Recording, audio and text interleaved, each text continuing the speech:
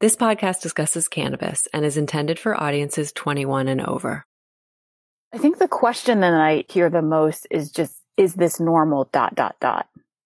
Because a lot of us with endo don't even know what all the symptoms are. When I speak to girls in high school, you have to think about when you were 16. It was kind of strange if a woman came in and started talking about periods and this crazy disease that they had never heard of. No one wants to raise their hand.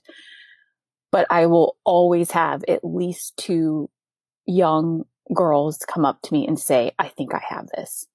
And obviously we can't diagnose someone in a session in high school, but the fact that they are able to recognize, oh my gosh, having painful periods, having GI symptoms, having fatigue, bleeding through my pants at school is not normal.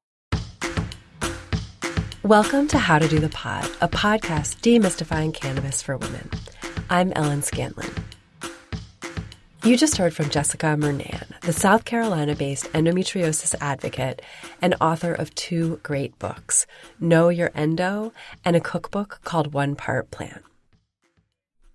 This summer, we are re-releasing some of our most popular episodes about how cannabis is helping women improve their health and treat symptoms of disease without the pharmaceuticals that often cause really challenging side effects.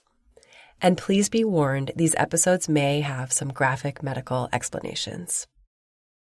I've also been getting a lot of questions about how cannabis is helping patients with multiple sclerosis, polycystic ovarian syndrome, also known as PCOS, and Parkinson's disease. If you or someone you know has a personal story that you would be willing to share with us, please send an email to hi@dothepot.com or DM @dothepot. So what is endometriosis? The Mayo Clinic defines it as an often painful disorder where tissue similar to the tissue that normally grows on the inside of your uterus grows outside of your uterus. In today's episode, we hear from 2 women with endometriosis, explain what the symptoms are, and share why cannabis is giving hope to women living with the painful symptoms of endo. I have endometriosis, and having cannabis to treat my symptoms has truly changed my life. I'm so passionate about sharing this information and really hope it helps you or someone you love who may be facing health issues and is looking for answers. On top of the painful and unpredictable monthly symptoms of endometriosis, I've been sick a lot this year and have struggled with really slow recoveries. So I can relate to how frustrating not feeling well for a long time can be. I'm using this time to rest and recover and would really appreciate you sharing this episode with anyone you think it might help. Thank you. Can you picture 10 of your women friends? Now think about this. 1 in 10 women has endometriosis. It's very, very, very likely that you know a woman who has it. And most women have been suffering for a long time, mostly in silence. Jessica Murnane's pain started in her teens. In high school, pretty much every single period, my mom had to come pick me up from school. So it wasn't out of the norm that my mom picked me up every time I got my period at school, or that I bled through my pants, because the same thing happened to her. You know, we just thought that that's what it was like. It wasn't until her late 20s that she found out that endometriosis was the cause of her chronic pain. After a couple very traumatic ER visits where I was in debilitating pain, like I couldn't even stand up. I feel emotional when I talk about this part, but I just remember lying on the ground, looking up at my husband and just saying, I don't think I'm going to make it through this one. Almost feeling at peace that I might die that night. One of the ER doctors sent me to a doctor that sent me to another doctor. And I finally found someone that believed my pain and said, let's do a surgery to see what's going on inside. So at that point, I never even had heard of the word endometriosis before. When they went in, I had extensive stage 4 endo. They did an emergency laparotomy. And the wild thing is that I just thought all of the pain that I had was normal until I went to the ER. Women see an average of 8 doctors while they try to figure out what's wrong, a time-consuming, expensive, and often demoralizing journey. And you can only be officially diagnosed with endometriosis after having surgery. That's if you have the financial means to see 8 doctors.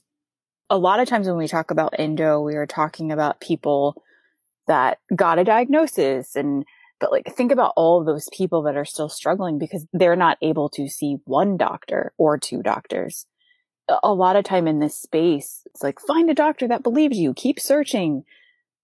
Not everybody has the means to do that. And so I think just knowing the symptoms and being able to empower yourself with maybe this is what I have, maybe I can start managing it. If I don't have access to get surgery, it can be really powerful. It also takes an average of 10 years for women to be diagnosed. Another misconception about endo is that everyone that has endo has painful periods. That's not true. Knowing that fact, I think, can be incredibly helpful for women because if we're told that endometriosis means painful periods, then if you're experiencing other symptoms, you're like, well, there's no way I have endo because I don't have painful periods. And what happens a lot of times is that with people that don't have painful periods, they are not diagnosed until they have other types of issues, let's say infertility or extensive GI issues, and then they might receive a diagnosis. 45 to 50% of unexplained infertility or fertility issues is endo. So I think there are a lot of people that are not diagnosed until they start down a path of fertility options because they're unable to get pregnant. The major symptoms of endo, I think a lot of people with endo do have painful periods, but fatigue, leg pain, shoulder pain, hip pain, urinary issues, GI issues, painful urination, painful diarrhea, painful sex, bloating, nausea. It's a lot of symptoms. And I think that's what's so complicated about it sometimes is that if you have horrible GI issues, you're not going to a gynecologist to talk about that. You're going to a GI specialist. And they might run you through all of these tests and can't find anything. And then you're sent on your way and like, well, we don't know what's wrong with you. And it could be endo. If these symptoms sound familiar to you, you're not alone. There was a study that the BBC did that out of the 13,500 people they interviewed with endo, that nearly half of them had suicidal thoughts. And when I first read that, it was, I can cry again, like thinking about it. It was so heartbreaking to me. In some ways, it was also validating for things that I had felt, things that I hear other people feeling. And I think the mental health aspect has so many different levels because it's not just the pain that's making you depressed. It might be the fact that no one is believing your pain. It might be the fact that you're not able to afford proper healthcare. It might be the financial toll that endo has caused you. I mean, I understand being in this dark place where I was 10 years ago before I found tools that helped me manage my endo. Kerrigan Behrens, the co-founder of CBD wellness company Sagely Naturals, shares a similar story about dealing with chronic pain and discovering that it was endometriosis. Like many women who end up figuring out that they have endometriosis, I had it for many, many years without knowing that I had it. When I was younger, I would stay home from school like at least a day a month because my cramps were so bad. And at that time, my doctor, recommended that I go on the birth control pill. I think that happened when I was like 13 years old.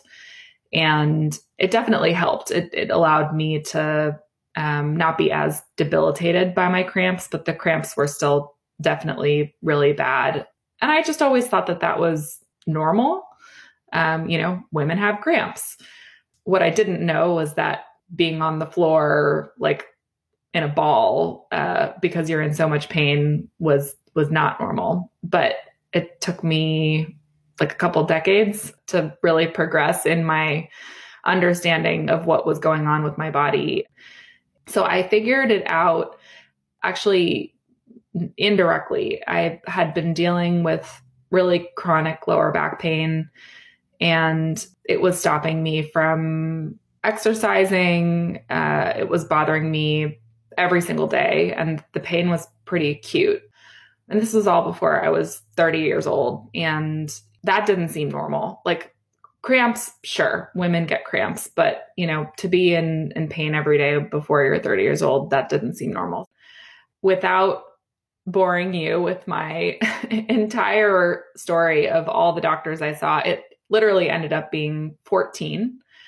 I saw chiropractors, I saw neurologists, I saw a rheumatologist because I thought maybe I had arthritis.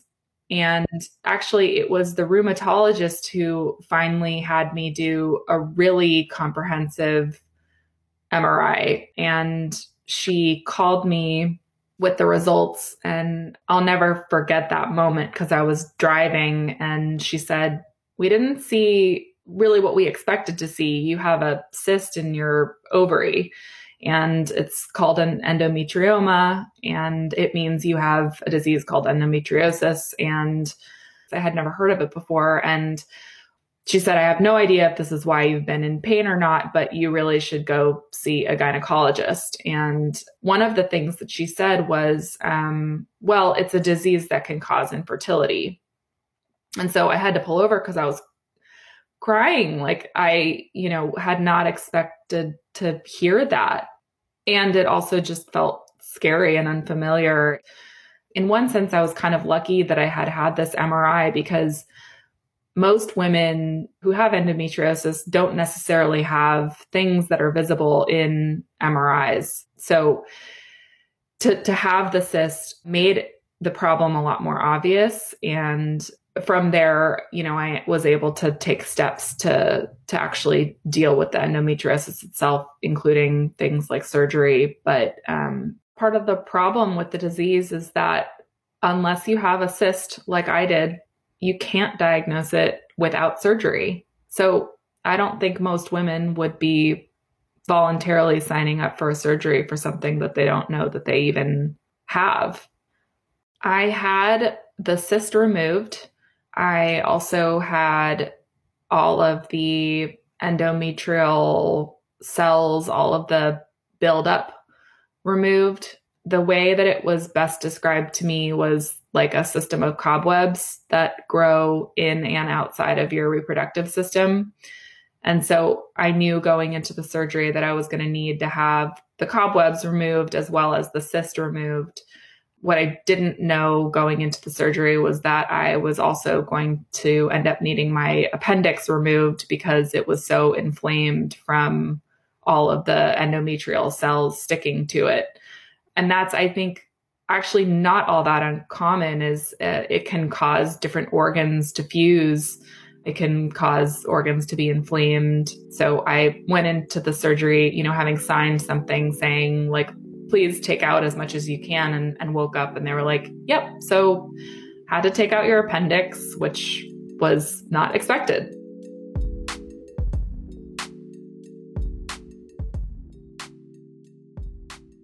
Managing chronic monthly pain for many women with endo feels like their other part-time job. Kerrigan describes what she used for pain and how discovering CBD changed her life. A lot of Advil, which ended up being really problematic because I was taking so much of it that I almost got an ulcer. Advil helped with the cramps, but it didn't help with that still sort of unidentifiable pain that I have in my lower back. What did help was using CBD. And that's part of the reason why I never looked back after trying it for the first time. It became a passion for me so quickly because I was in such desperate need for it that within a month of trying CBD for the first time, I was starting my company. She describes the first time she tried CBD and its effect on her body. In 2015, when I saw it on a friend's kitchen counter, it was CBD honey. And I basically ran over to it and was like, can I have some? And I dissolved some into a cup of hot water. And like an hour later, my body was just more relaxed than it had been in a really long time. And when you deal with chronic pain, I don't think you even realize how much your body tenses up between anxiety and then pain. Like I think I'm just in a constant state of tension, clenching my muscles. And so that was the first thing that I noticed, was that my body kind of relaxed. And then I noticed that I was in less pain. And then I noticed that I was also feeling less anxious than I normally do. And that was the true aha moment. Like, wow, this is going to change my life. Jessica had a similar experience the first time she tried cannabis. I actually was someone that was one of those straight edge kids that hung out with like the straight edge punk kids in high school and college. And so to me, drugs and alcohol were really uncool. I actually didn't try cannabis for the first time until I was 33 years old. And I tried it because a friend I was with told me, it's like, just try it. And I don't know why, but that night I decided to try it. And the way that my body relaxed, I feel like for the first time in maybe my whole life since I got my period, it felt so incredible. You know, and I didn't even do any research about it afterwards. I just felt like, okay, so this works. Like, this is going to help me. And then after discovering it, I definitely, for myself, overdid it, where every single night I was getting extremely high to the point where I was not very functional. And that was not sustainable for me. So I learned to use cannabis in a way that feels right for my lifestyle and that I can just feel like it's best for me and my endo. And there's weeks where I don't do it at all. There's weeks where I do it 4 nights in a row. But I think for me, it's not about a high. It's about giving my body permission in a way to say, okay, you can take a break right now. And that just feels like the biggest luxury in the world. With cannabis and CBD, it's so personalized to the individual. CBD and cannabis affects everyone so differently. So it's hard to say, this is how much you should take and this is how often you should do it. And I think you really have to do that research for yourself too, after at least knowing that it can be a powerful plant to help. This is the point in the show when we tell you have to experiment. And it's one of the reasons that I think cannabis is growing in such a word of mouth way, because it's a lot of women who've tried everything and cannabis is the first thing that started to work for them. And then they tell their friends. I wish it weren't the case, but I think for a lot of people, you have to get to a place where you really have tried everything and nothing's worked, and you're just willing to do something that might feel uncomfortable. Yeah. And I think it's similar to diet. There is no endo diet that works for everyone. I cannot eat eggs. Someone else might be able to eat eggs just fine. And I wish that I could create the most perfect endo diet and plan for every person with endo. But all of our bodies are so unique that I think we do have to be willing to experiment a little bit. CBD is showing a lot of promise in treating the symptoms and possibly the causes of endo. So we encourage you to talk to your doctor. But we know that isn't always easy to bring up or to find answers. You know, the FDA does not allow us to tell people you should use our products for the things they're actually using them for. And that's okay because we want to be responsible. But what's not okay is like the thing we're supposed to tell people is go talk to your doctor, and their doctor will have less information than we do. So I hope that that's something that can be resolved sooner rather than later. Jessica has a practical and simple solution that I love for how to raise awareness around endo. It's cheesy to say that knowledge is power, but in the case of endo, it is. When we go to a gynecologist, we have to get a breast check and they give us a pamphlet about checking your breasts for lumps, or get a pamphlet about STDs. Where is the pamphlet on endometriosis? The very first time you go to the gynecologist, they should give you a piece of paper that lists all the symptoms, because 1 in 10 women have it. We need to know the symptoms. I think not knowing the symptoms, it just creates such a lag of time in getting diagnosis. When you're at your next doctor's appointment, consider asking your doctor for a pamphlet on endo. And if they don't have the information available, ask why not. Let's start this conversation so more women don't have to suffer.